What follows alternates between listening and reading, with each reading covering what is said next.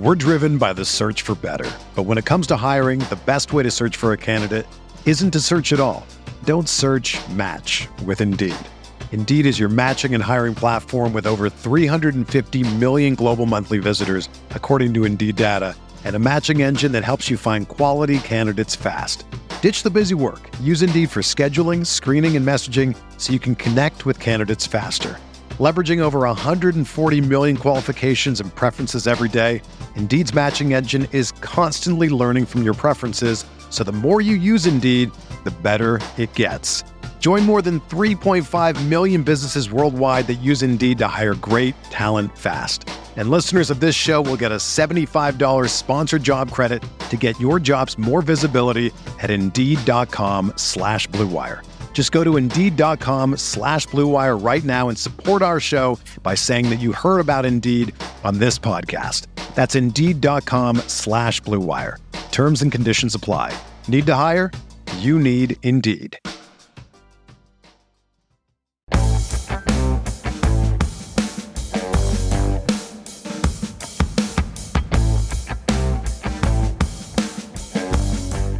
Early thoughts on FFPC redraft leagues. That's what we're going to be talking about this week on Stealing Bananas. That's right. We're going to go back to some of our theme weeks.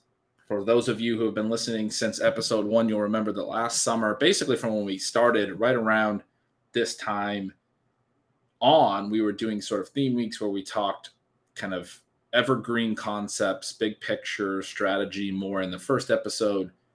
We would do more player specific in the second episode of the week. And then we were doing 3 episodes. We'd have a guest on for the third. We don't have a guest lineup for this week, but we will, before the end of August, be bringing on some of our friends from around the football world. But today we're going to start with a look at the FFPC redraft landscape. Some of the slow drafts have started up. We've had some football guys contests going off, but the main events have started as well. We have 12 slow main events going. I'm in one of them with Pat Crane and Pete Overzet, my ship chasing buddies. And so we have quite a bit of data now about what the redraft landscape looks like. Sean, I think you mentioned there's about 74 football guys contests that have gone off in the last couple of weeks. So we're going to be looking at that ADP and the main event, a little bit of the differences if we're seeing any, and talking some strategy. It's a fun time of year as we come out of, mostly all best ball, and we have to try to think through now, what are some of the differences in redraft? What are some things that might create opportunity in this different format? And it is really exciting to know those drafts are starting to go off. You and I will do a number of drafts, perhaps both slow and live, definitely live a little bit later on in the off season. We've been fortunate enough to have our teams do fairly well together the last couple of years. And this year, obviously, we're trying to take down that new $1 million grand prize in the FFPC main event. And then once you're into main event season, I mean, fantasy football is almost upon us. So, did it ever really stop? Well, I was going to say, I've loved the best ball season, and best ball. One of the things that listeners know, if they've been listening to Michael Dubner, you have this sort of unequal approach where you want to have a lot of drafts early, you want to have a lot of drafts late. Obviously, we're going to be doing a lot of best ball content for August to help you win the big tournaments there. We're still looking at Dynasty, have plenty of those things going on. Just had a chance to finish a draft with Patrick Crane. It was a lot of fun. Have a draft going with Matt Jones that was incredibly different and yet very fun. So yeah, like you say, Ben, we're not giving up on those formats at all. We're not moving away from them, but we are also moving into now it feels like fantasy. You're going to have to set these lineups during the year. So you're thinking about, what are the tactics within the draft that make sense for that? And in some ways that brings a little bit of the zero RB back even more for us, because we know that while zero running back has been shown to be very effective in best ball, there are some unique elements of pure redraft to where it can become even more powerful. So many little things to go over here, but one of the things that we definitely see right from the beginning is that ADP is going to anchor in some ways to all of these best ball tournaments that have been going off, and perhaps in ways that give you a tiny little bit of advantage as drafters fail to make the adjustments. At the same time, there are adjustments that are being made. One of the things that we've talked about is wanting to get a lot of Saquon Barkley early because he's going to be more expensive late. Best ball formats where you could get him in early to mid round 3, that is sort of long gone. If you were hoping to have any of that in a redraft, he's going at the 204 as the running back 8.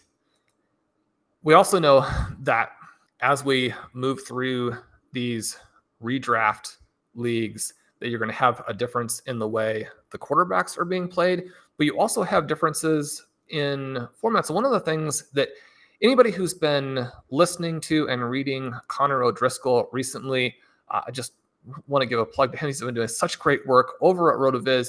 You know that one of the interesting elements is the underdog and FFPC ADP doesn't exactly match the scoring systems. So there are some exploitable opportunities there. But the first thing that really jumps out to me, Ben, as we look at these early FFPC results, is that when you have 2 running backs, when you have 2 wide receivers, when you have 2 flex spots, and Blair Andrews has the Win the Flex tool up and firing for you over there at RotoViz, it's built with best ball in mind, but it has some huge and easy takeaways that you can then apply to redraft.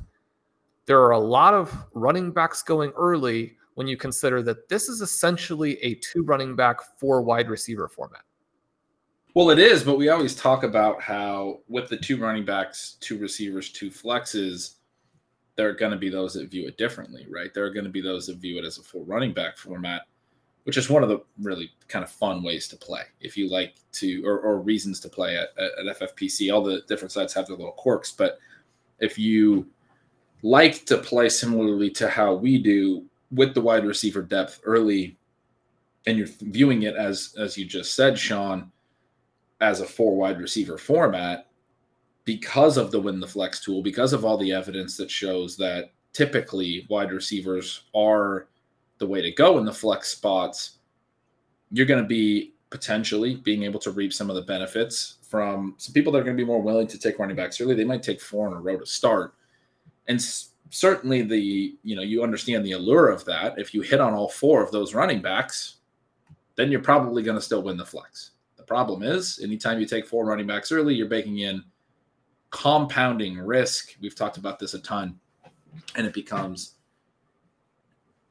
a little bit tough to see a scenario where you actually have all 4 of those running backs for the entirety of the season.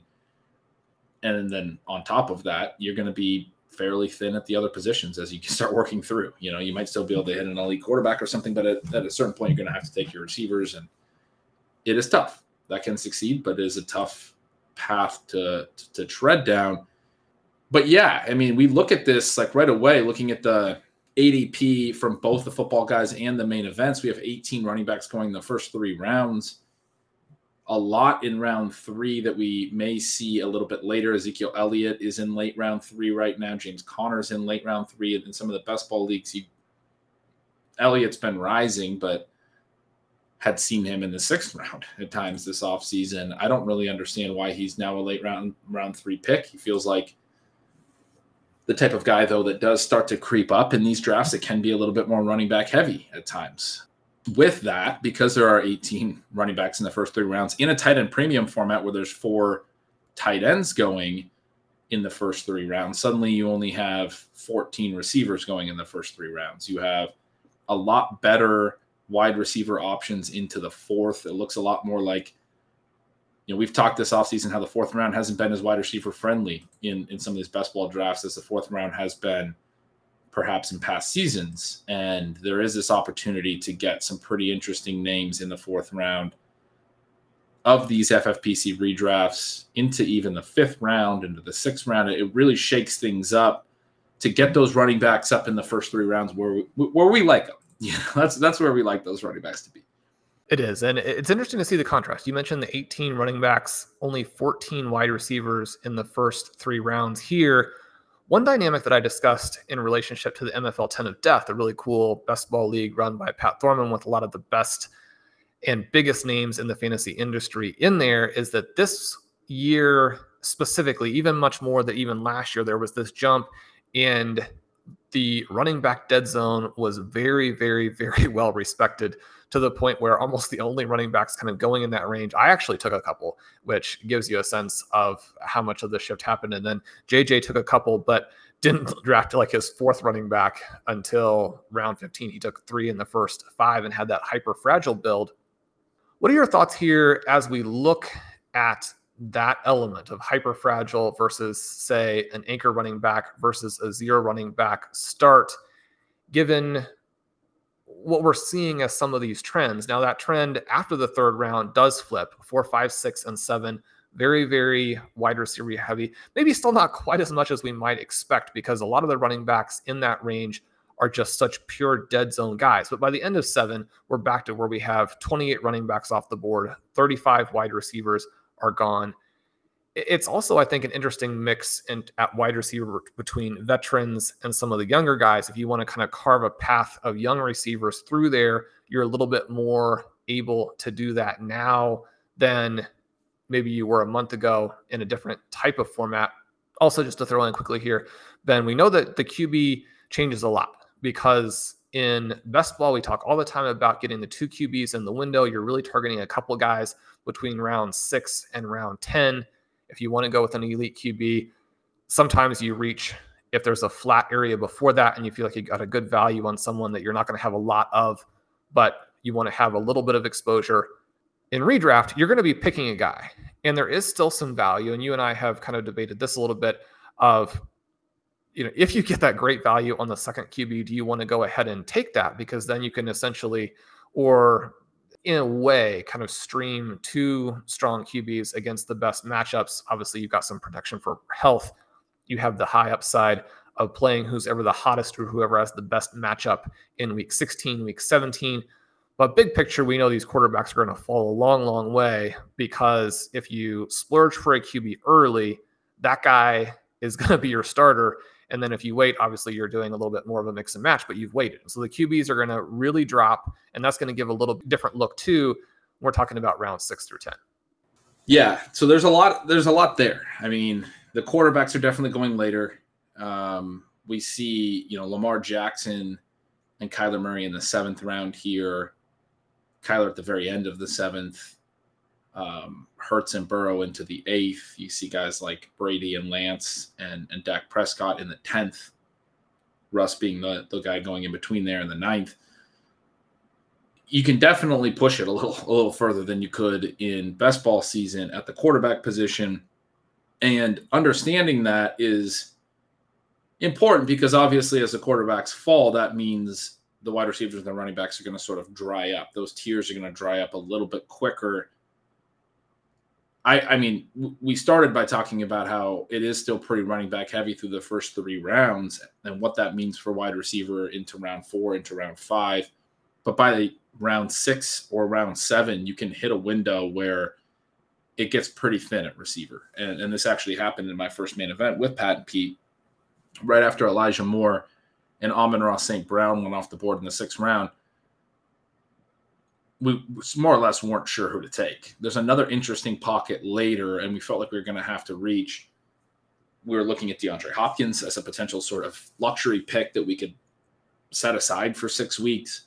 We ended up actually going quarterback and getting Devonta Smith on the way back. I think Devonta Smith is one of these guys that is a little bit mispriced and is an interesting name because he had a pretty good rookie season, has the draft capital. I don't really understand why he's going so far behind like an Amon-Ra and Elijah Moore.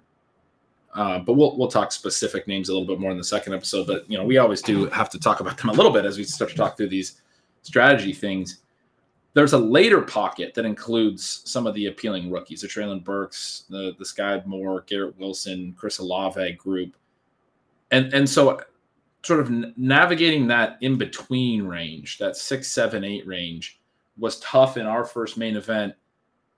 It's not a range that I really want to be attacking tight end too much. I'm definitely in the camp, and I'm curious your thoughts, but I'm pretty sure you're with me that we want the elite tight end. And then some of those other names are appealing, and you want difference makers at tight end. But I think this year that, tight end 6 to tight end 10 range, maybe not as appealing. I'm not sure where you're at on Hawkinson. I don't know if we've talked about him a ton yet, but he's in that range, and he's a guy that we targeted a good amount on our mains last year. You have Dallas Goedert, you have Dalton Schultz, Zach Ertz, and Dawson Knox. Not a group that I'm, as a group, heavily targeting. And so I think it is very natural and makes sense to be looking at the quarterback position there because you can still get an elite option. But there's that range where receivers can dry up, and then we get back to the top. And sort of as I think through that, as you were asking, that 6 to 10 range, I'm thinking I want to be pretty receiver heavy before that point, basically. I want to be making sure that I have the depth necessary early, which then necessarily drives me off of the early running backs. Maybe there's an anchor in there, but taking multiple running backs early is really going to thin out what you're able to do at receiver before that position thins out. Again, there is an interesting pocket later in rounds 9, rounds 10, round 11. You can get some of those. I mentioned the rookies, but there's the Rondell Moores in that range. There's some veterans that are interesting. Kenny Golladay is going, in a range where if that offense passes a lot more, this guy's not 35, he's 28. He had a really poor season last year, but you could see some bounce back potential. Tyler Boyd, Jarvis Landry, guys that we're always, sort of more willing to take than the field. So there are ways that you can play receivers still into that 9, 10, 11, 12 range.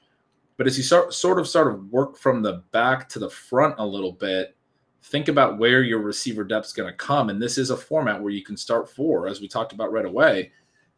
I think even more than ever, I want to be making sure to get 4 or 5 or 6 in those first 5 or 6 rounds. And we talk a lot about one of the objectives of Zero RB is to get 6 of the top 15 overall receivers. You're going to have to be fairly wide receiver heavy to do that. One of the other things that's kind of fun about getting back to pure redraft is that you can push zero running back a little bit further. If you played with our roster construction explorers for FFPC, for some other formats for Underdog, you definitely will get results that show to you that Zero RB or some types of modified Zero RB approaches are going to be dominant ways to play it, but you do have to be aware about pushing it too far and not drafting enough running backs. In pure redraft, you can go a little bit further with that because you can churn the back end of it. And that kind of brings us to another point about the times of the year that you're drafting, because I think that you do want to be aware of the kind of strengths and weaknesses of different times and how that will influence structure at least a little bit. Right now, you're going to get some prices, I think, especially on young players, but also on injured players, also on players who haven't signed, where there's room for those guys to really scream up the draft board, although especially on injured guys, or someone like Julio Jones never signs. Obviously, he will at some point fall off entirely. But you are wanting to get these extreme values. At the same time, we have a little bit less of a sense of how to use your picks in that 16 to 20 range on running backs. We just haven't had those running back depth charts shake out. And so while we definitely recommend going after players who are both probably talented based on sort of what they did in college, what their athletic background is, what they've done in small windows at the NFL level. And then if they're generating some buzz, like an Eno Benjamin, for example, who has risen, he looked like maybe he would be completely and totally done after the Williams signing, but then has fought his way back into that group with good practices in offseason activities. We want to be targeting those players, and yet we know we're probably going to be better at grabbing them in late August. This can work both ways. Number one, you just want to be aware that you're probably going to have even more misses on your late round running backs than you would right before the season. But also there are going to be guys who go completely undrafted that now you can actually kind of think in terms of feathering into your roster as well. You have that 700, 800 bid in week 1. And again, that's going to depend on sort of what your risk profile is for those early bids, how you like to use that. Do you like to spend your free agent budget right away to get that big impact player? Those types of things, Ben, as you mentioned, kind of looking from the back to the front is very important at this time of the year, and filling out your approach that way. I like what you said about getting the wide receivers early. It is interesting that we have kind of these pockets in 8, 9, and 10, 11. Jarvis Landry goes off as wide receiver 58. I think he's probably the end of draftable wide receivers for that impact. Right ahead of him, Jahan Dotson, who had some red flags as a prospect, is going into a bad situation in terms of quarterback play, probably is the number 2 to Terry McLaurin. But what if he's not? Right? I mean, what if we're wrong about this offense? I mean, he could be someone who is interesting. And again, you look at his draft slot, he and Garrett Wilson are 2 guys you can get well below what the NFL has told us that they think about him. So we have some pockets really through round 12 there that are interesting. And that gives us some flexibility early on. Do we have a dead zone here? We have Nick Chubb at running back 13 to start off round 3. We have Tony Pollard going at the beginning of round 7. We have Nick Chubb as running back 13 at the beginning of round 3. We have Kareem Hunt as running back 31 at the end of round 7. Do you like this group at all? Is it pure wide receiver there? If we have some targets in the dead zone, then we could do a little bit different types of things early. But this, at first glance, looks like an area to stay away from. Yeah, it's a tricky one from a dead zone perspective. I've had to think through some of this in my only main event that I've mentioned. In that 6th, 7th round, where we were a little unsure about the wide receivers, we're staring at a falling Antonio Gibson and a falling Elijah Mitchell. And I think both of those picks, when you haven't made a running back pick yet, at least a half a round behind ADP, could have made sense to some.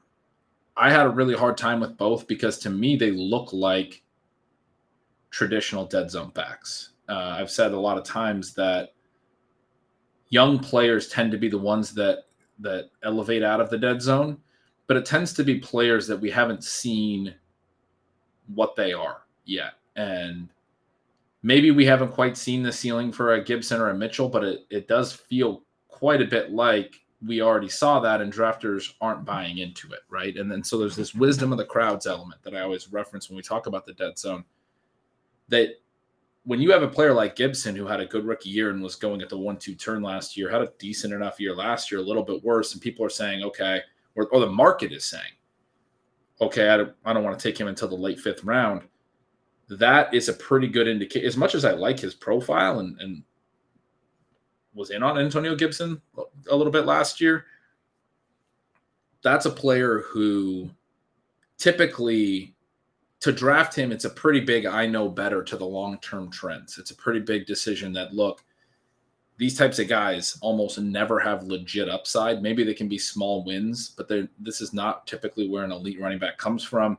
The market's evaluation of this player is what it is, and there's a reason for it. And that, you can make any case you want about Gibson, but that's kind of where I stop at that point. Obviously for Gibson, it's J.D. McKissick is back. They drafted Brian Robinson. It's Carson Wentz is their quarterback, and this offense might not score a lot of points. Elijah Mitchell, somewhat similarly, had a very, very strong year last year. His situation actually arguably got better. They did bring in another running back with Tyrion Davis-Price, but they might be even more run-heavy with Trey Lance expected to start. Raheem Mostert is not back. And yet, again, drafters are seeing something in this situation, the lack of receiving, the probable lack of red zone touches. I think that's a real issue for him, where Lance could be used as a runner a decent amount in close. And then probably somebody like Tyrion Davis-Price or Jeff Wilson is their main goal line back. The Niners have used different backs there before. And again, these are things that the market is aware of. This is what ADP is telling us, that even if Elijah Mitchell goes out and has another really strong rushing season, runs for 1,200 yards, the TDs probably aren't going to be there. The receiving's probably not going to be there. He doesn't really have first-round type upside. And so those are the types of guys that on first glance appeal to me. I like both of them as talents. I have both of them on various dynasty leagues. I want to hope that they can be very good NFL players. They're still young. But we've sort of already seen what the good outcome for this year would look like in their past production, and yet people still aren't drafting. They're pushing them into the dead zone. And that, to me, is what I see in the long-term trends of the dead zone in terms of that's the type of player to stay away from. Even more obvious answers to that question are Josh Jacobs, are Miles Sanders, David Montgomery. I look at guys like A.J. Dillon, J.K. Dobbins, differently because we maybe have not seen what the real ceiling is. AJ Dillon is actually kind of getting pushed up into the dead zone, I think, from where he was going last year, and maybe what's reasonable because he has a teammate that's even higher. Maybe that's foretelling, some unknowable upside. Maybe Aaron Jones having an injury or a different role, a receiving role, it could lead to AJ Dillon having just a monster rushing role. I mean, we know these sort of like backstories on what these players might be, but certainly Dillon's one that I look at and say, okay, the scenario could be different from what we've seen. He's not a target for me at this price. He's not a guy I've taken a lot of, but I don't see him in the same bucket as Gibson or Mitchell as sort of these traditional dead zone backs, the ones that scare me the most. J.K. Dobbins, I know you were really in on him. He's just an obvious one. He didn't play a ton as a rookie, played more down the stretch. We never saw him play as the full lead back, and then he got hurt in year 2. And so if he's healthy and he's a full lead back this year, it's sort of like the first opportunity we would get to see, a potentially unleashed Dobbins and what he could really be. It's sort of similar to Javonte Williams going into year 2, but Javonte Williams is going in the second round. It's sort of similar to ETN going into year 2, who missed all of last year, but ETN's going in the third. So drafters aren't buying into Dobbins either, and maybe there is some concern there. Maybe there is some wisdom of the crowds that we should consider, but I'm at least open to a guy like Dobbins because I don't think we've seen what the real ceiling could be. And contrast him to Cam Akers, who's going right before him. Akers, we sort of saw flashes of that. I guess I'm more concerned about Akers. Maybe I'm putting a little bias in there, but that's how I kind of play through the specific names, I guess, in this dead zone. It's an interesting group this year, but there are a few that I look at and say this. I would almost be more comfortable drafting these guys if drafters were taking them in the third round. That's an interesting way to look at it. And one of the things that jumps out for me, following on very much the logic that you just discussed there, is that they're in this round 3 to round 7 range. There are 9 guys who, to me, would be pure veterans. We also have 4 backs who I think we really don't know what they are. You mentioned ETN, Breece Hall, Dobbins, and Ken Walker. You probably throw Akers in there as well for sort of a 5th back. Those players, all very interesting. And I think that if you want to take a smart structural approach, or you want to use the insights that we've accumulated through, the course of the last decade and put those all together, but then flip them on their head a little bit. And you want to do something that's both smart but unique, something that a lot of the other drafters who, maybe listen to Stealing Bananas at OT and Ship Chasing, and people who read RotoViz, people who read Stealing Signals, and you're thinking, I mean, these are the drafters that I'm competing with. These are the drafters that are in many cases now setting ADP. I think that you can target those backs and target a couple of those backs, at least on some of your teams, and build out sort of a reverse lineup from what we always talk about by hitting those players before they rise too much. Now, ETN has already gotten into this situation where previously he was a fantastic option, now much more borderline.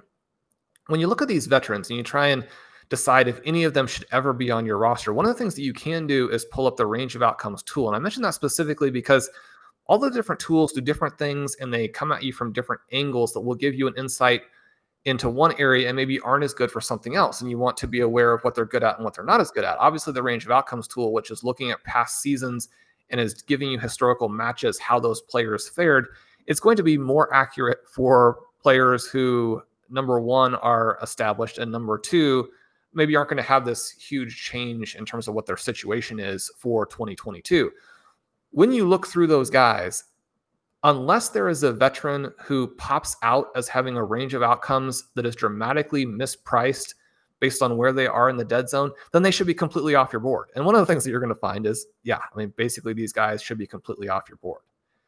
So we want to avoid them. And then we also have a few interesting, almost, part-time types of players who are in there in terms of Clyde Edwards-Helaire and Tony Pollard, where if the first thing that jumps out to you in your mind is that, okay, this guy would be a great 0 RB candidate in round 11, that's a problem when they're going in round 6 and round 7 for you. So that can also give you a sense, because having the ability to beat ADP, to outperform the price, that's crucial to actually liking the profile in the first place. The price element of it is so important there. And I think that on a few of these guys who are athletic, are explosive, and we like what they can do, the pricing reflects that, but it's just very, very out of whack in terms of what the scenarios would be that you could get the workload to outperform it. So although, Ben, you and I talk all the time about fading workload, at least to an extent, fading the week 1 workload, focusing on talent, you still have to then find actual targets who fit in a price range that will work with the whole idea that got you to that in the first place. Yeah, and as I was talking through, a lot of those backs, I'm definitely trying to be aware that drafters are adjusting, and everything is relative to the current market. I guess full stop, right? To the current market prices, to the current market analysis. It's entirely possible. I mean, like for a guy like an Elijah Mitchell, it's entirely possible that at a point he becomes sort of a can't miss value, because drafters are almost identifying him as a dead zone value and pushing him down too far. But that point wasn't there for me, I guess, in the late 6 when you talk, because it's always about price. It's also always about opportunity cost. What are you missing? And not just what are you missing in that round, but game out the next 3 rounds, right? What does that do for where you're going to wind up with your receiver core by the end of the 10th? And are you going to be happy that you took that running back, or was that sort of a capitulation, just thinking that, okay, this is the ADP value? Because structurally, we still want to be as sound as possible. And when we are making detours off of the chief goals that we're trying to accomplish, which is essentially take as many receivers early as you can, take as many running backs late as you can, when we're detouring off of that, it has to be for a scenario where we're saying this player can be a game breaker at that other position, right? And so that can be justifiable with the early tight ends. We know that they can be such a massive advantage structurally. That can be a scenario now in the current landscape with the early quarterbacks as well, because the mix of pass first offenses and rushing equity that they bring, they've differentiated in the last few years in the way that they didn't 5 years ago. And so that's changed things a little bit, especially when you again start thinking about opportunity costs at the various picks and what you might be foregoing at wide receiver in that round versus what you might be able to get at wide receiver in the round where you might otherwise take your quarterback, whatever that may be. That doesn't mean you can't still go very late quarterback, or you can't still basically take any structure. It is thinking through multiple picks ahead. It's thinking back to front in your draft and questioning, what does this leave me at? And am I accomplishing sort of the goals that I set out to in terms of the depth at receiver, the upside at running back, the difference making firepower at quarterback and tight end? I mean, I think those are sort of ways that I might describe that very quickly. But one thing I wanted to ask you, Sean, because I've seen this idea floated on Twitter a bit, is that this is an interesting year for some early running back starts. I think some of this conversation started with Saquon still going around the 2-3 turn. We do still see Javonte there. We've talked a little bit about Nick Chubb when he falls being interesting. I'm not sure I love him at the 2-3 turn, but ETN is sitting there. If you do get a Taylor or McCaffrey very early, say you could start McCaffrey, Javonte, ETN. I mean, those are players I like. The tricky thing is I look at ADP, I think I could get 2 pretty good receivers at the 4-5 turn. The 6-7 turn would really concern me. I mean, that's the pocket that I've been talking about with the other main event. But maybe the 8-9 turn still holds some upside. I've named some of the rookies you could take swings on. Brandon Ayuk's another name sitting there that I haven't mentioned yet. But then you're also dealing with, okay, I didn't get an elite tight end on this build, right? And maybe you're hitting a QB in that 6-7 window, but I don't have the receiver depth that I want. I mean, I think you can still build a pretty good receiver group. Have you considered? I mean, obviously you've considered, but what is your interest or willingness to consider some running back heavy drafts this year? I guess particularly as it relates to the wide receiver pocket of the upside rookies that we're getting right now in the 9th and the 10th round. And this is another dynamic, I think, where this early look is important, because I do expect some of these things to change. One of the things that was a big emphasis even earlier in the summer, in half PPR formats, you were getting some crazy prices on hyper fragile types of builds, where even for someone like me who has spent the last 15 years trying to win with zero RB, but also then explain some of the reasons why that works and why the wide receiver in almost all cases gives you more upside and less risk at the important points throughout the draft. The running backs were clearly the better buy. And I think that if a draft gives you that, then you should take it. I mean, you never want to get yourself locked into a situation where you don't have flexibility mentally, and where something that is a good idea and a dominant approach becomes not that due to pricing. And then instead of it being a dominant idea for you, it just becomes a dogma, and then you're doing things the wrong way.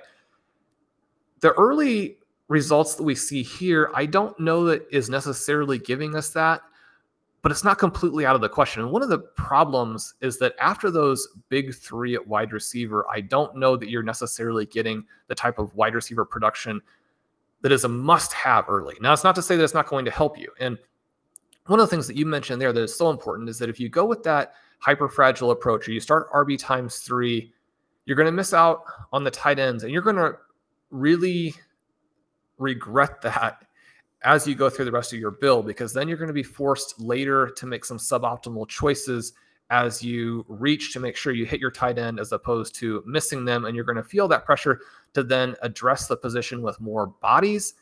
Again, something that has these sort of carryover effects that hurt you as you're drafting.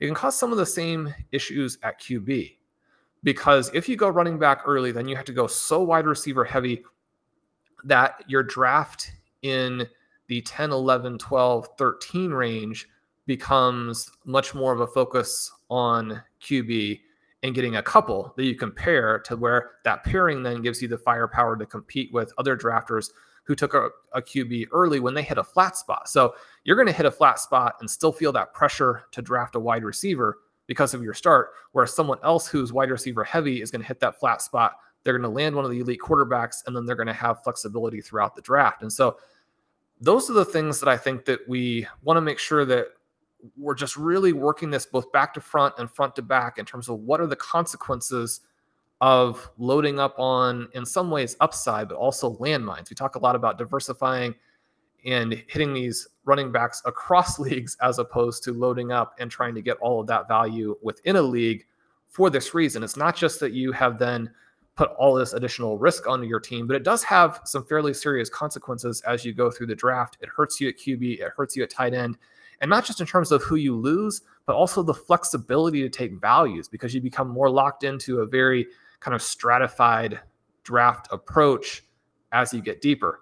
Which isn't to say that I wouldn't ever do some teams like this, because anybody who has gone out and taken a couple of running backs to start and then known that they were going to go wide receiver the rest of the way, and then has taken 8 consecutive wide receivers, if you have a couple of late tight ends, if you have a couple of those QBs that you like to go with, it's going to give you a team that does some things that a lot of other builds will not. I mean, one of the things that we do see is that it is possible to build a running back team that accomplishes a lot of our objectives, but drafters who are kind of more inclined to do that tend not to start running back, and then the drafters who do start running back make some pretty serious mistakes as they go through the rest of their draft. Yeah, I mean, I think if I was going running back, or even running back, as I suggested, it would include a lot of receivers through the 12th round, essentially. And it would really only be at a point where I felt that I could still get receiver values into the 12th round, which was, I think we are at that point. You mentioned earlier in the show this idea that Jarvis Landry is sort of the last draftable receiver.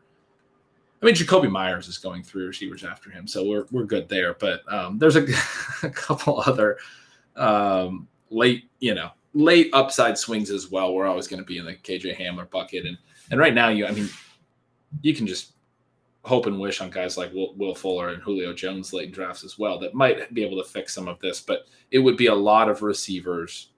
I think for me, you talked about taking 8 straight. I think I would still take an elite quarterback in that 6-7 range, and then only have to try to figure out tight end, because that's one of the biggest things that I can do for you is you're already going to be thin at receiver. To try to make up the receiver points and also not have firepower at quarterback and tight end is really tough. I mean, you're going to have to hit on some late stars in both of those positions because, I mean, otherwise you're banking on the running backs being so good and so healthy that they're going to dominate.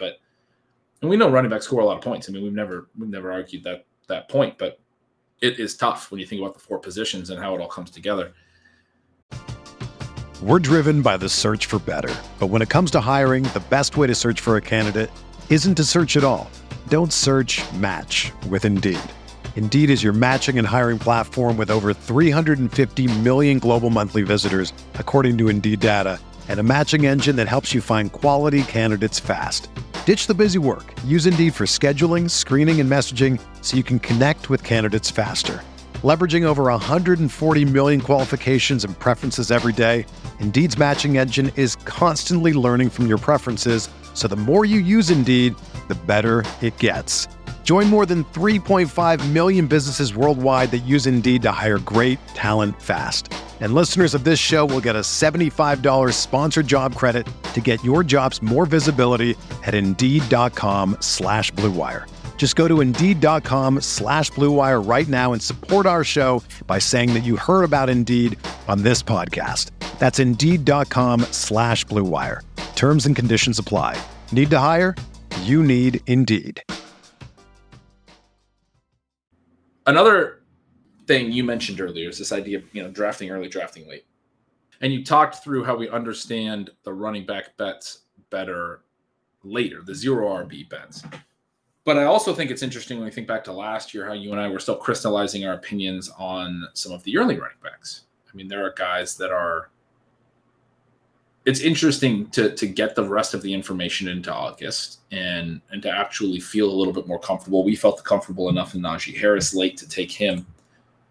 Austin Eckler's a guy that we were a little back and forth on, but I think he wound up six at running back in my final rankings, which he had been lower. And I think some people had him that high all along.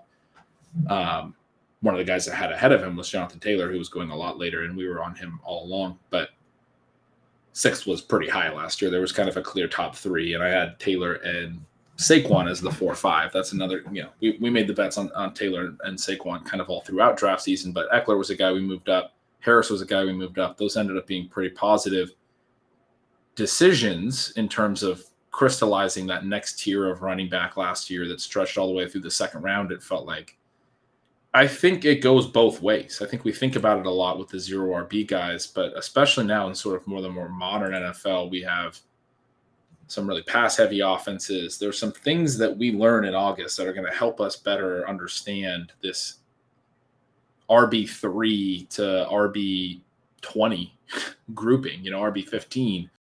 And so where I'm going with this is in these early drafts, and mine with Pat and Pete, we went pretty zero RB heavy. We wound up taking Devin Singletary at about 10-pick slide in the late 8th round, which was a really nice benefit to that zero RB build to get Singletary. He's a guy that we like. Obviously, you, I think, are driving the Devin Singletary bandwagon, but we definitely like him here on Stealing Bananas. But that wasn't necessarily our plan. We kind of expected him to go, and we were probably going to go, or potentially going to continue to go receiver in the 8th and the 9th round, continue to build out that receiver core, continue to press the advantage we felt we already had, even into, that later pocket that I was talking about. But if we had done that, one of the things we were already talking about and planning for was that maybe we'd be done with 7 receivers or 8 receivers through the first, 10 or 12 rounds, so that from basically round 13 on, we could just load up our team with interesting running backs that we think have the potential to be the guys that by the end of August we're all really liking as the zero RB targets, if I'm saying that well enough. And there's also the possibility of sort of the Cam Akers, Darrell Henderson situation last year, right? Where if there is a major injury, a guy like Darrell Henderson can rise from that round 12, round 13 ADP into the 5th round of drafts, or 3rd round in some drafts late. And so I actually think zero RB is a really fun strategy now, in the sense that people are willing to be pretty heavy on these running backs right now because there's only a few that they trust. And I think that's sort of what we're seeing drive some of the ADP through the first 3 rounds that we were talking about. You can get a lot of wide receiver firepower early as a result. You don't want to try to fix that problem to the extent that that's a problem, not having any running backs in the dead zone. So you just keep hitting the receivers. Because, I mean, that's like the cardinal sin, I think, in fantasy drafts is trying to fix a problem when the opportunity doesn't present itself. Taking a running back in the running back dead zone because you don't have a running back yet, pulling out of a 0 RB build when that's not the place to take a running back. We'd rather have you take one in the first round. So instead of trying to fix that, continue to hammer receiver, get so strong at receiver through the area where receivers are worth drafting, basically, that then you've opened the window to just be completely hammering running backs the rest of the way, taking sort of a shotgun approach, hoping that you hit a couple that you're willing to start week 1, and then being ready to make that big week 1 bid that you talked about earlier in the show. But also potentially being understanding that you're baking in some guys that you're going to cut by the end of August, right? So you're taking some pretty big swings. Potentially you're taking multiple players from the same unsettled backfields where you think one might rise. Give yourself as many bullets in that chamber, I think, at running back. It can be a fun way to do 0 RB right now. It can. And one of the things that you see with the shift into a redraft mindset is that you can cut a lot of these guys without huge consequences, which you can't do in a best ball league, obviously. And it's one of the reasons why those wide receivers who look like they have starting or, top 3 roles are very hard to pass on in a best ball format where you're thinking, okay, well, this person is not going to be completely gone. He's not going to be completely off of the radar. Those types of players in redraft are almost useless to you.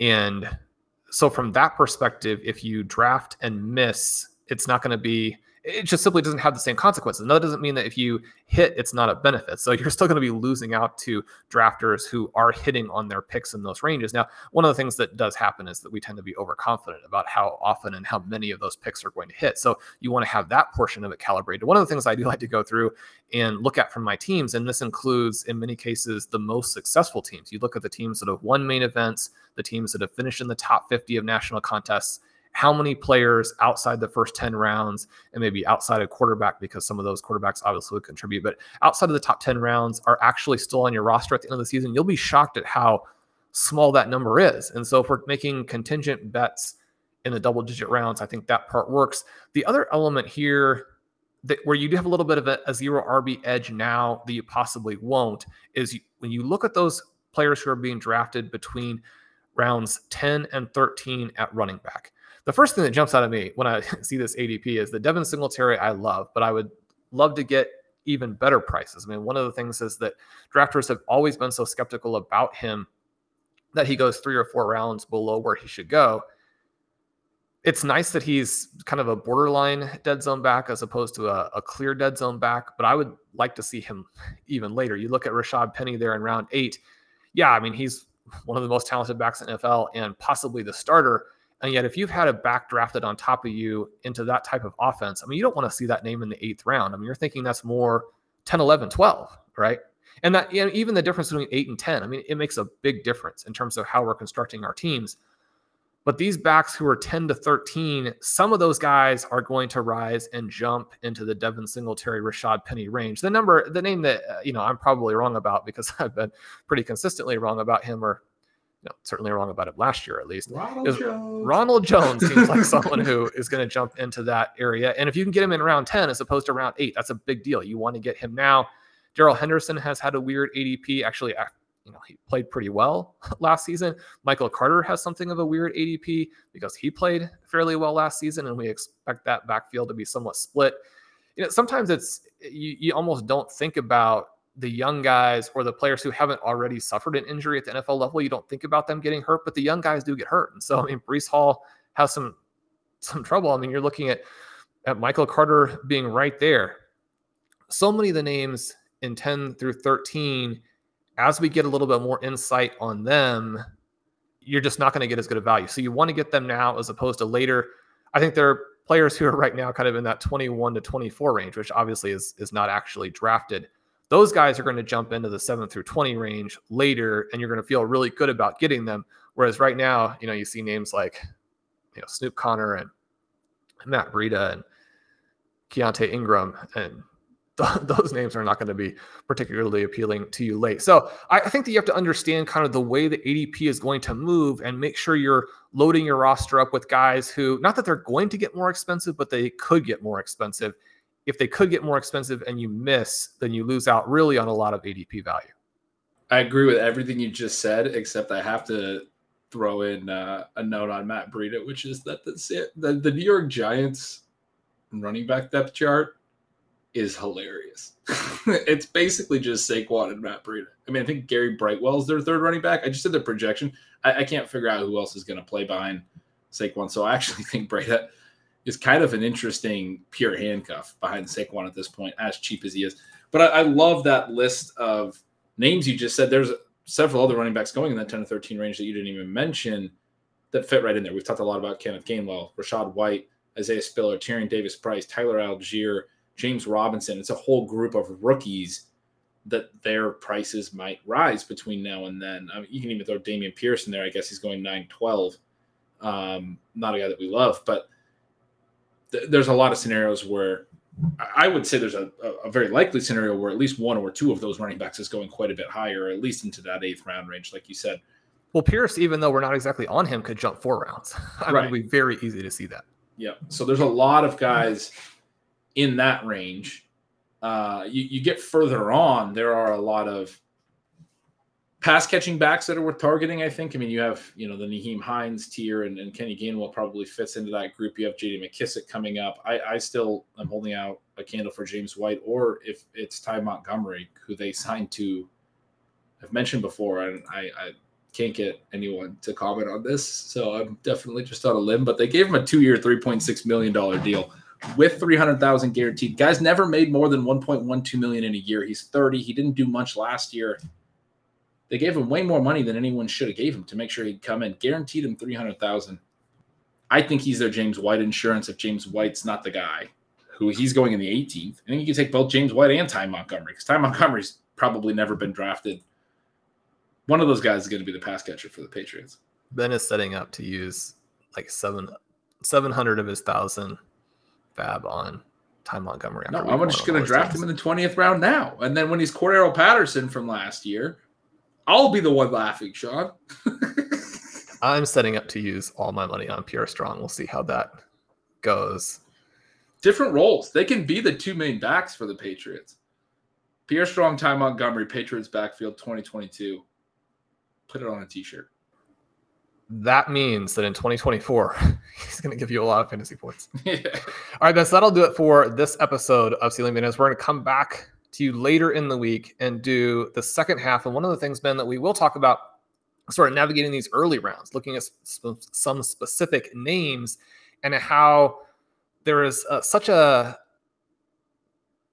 kind of crazy dynamic early on where your draft slot is going to determine a lot of what you do structurally and tactically, not only in the early rounds, but then as we discussed today, that's going to define so much of what you do late. So we'll put together some teams. We'll try and navigate these tricky flat areas.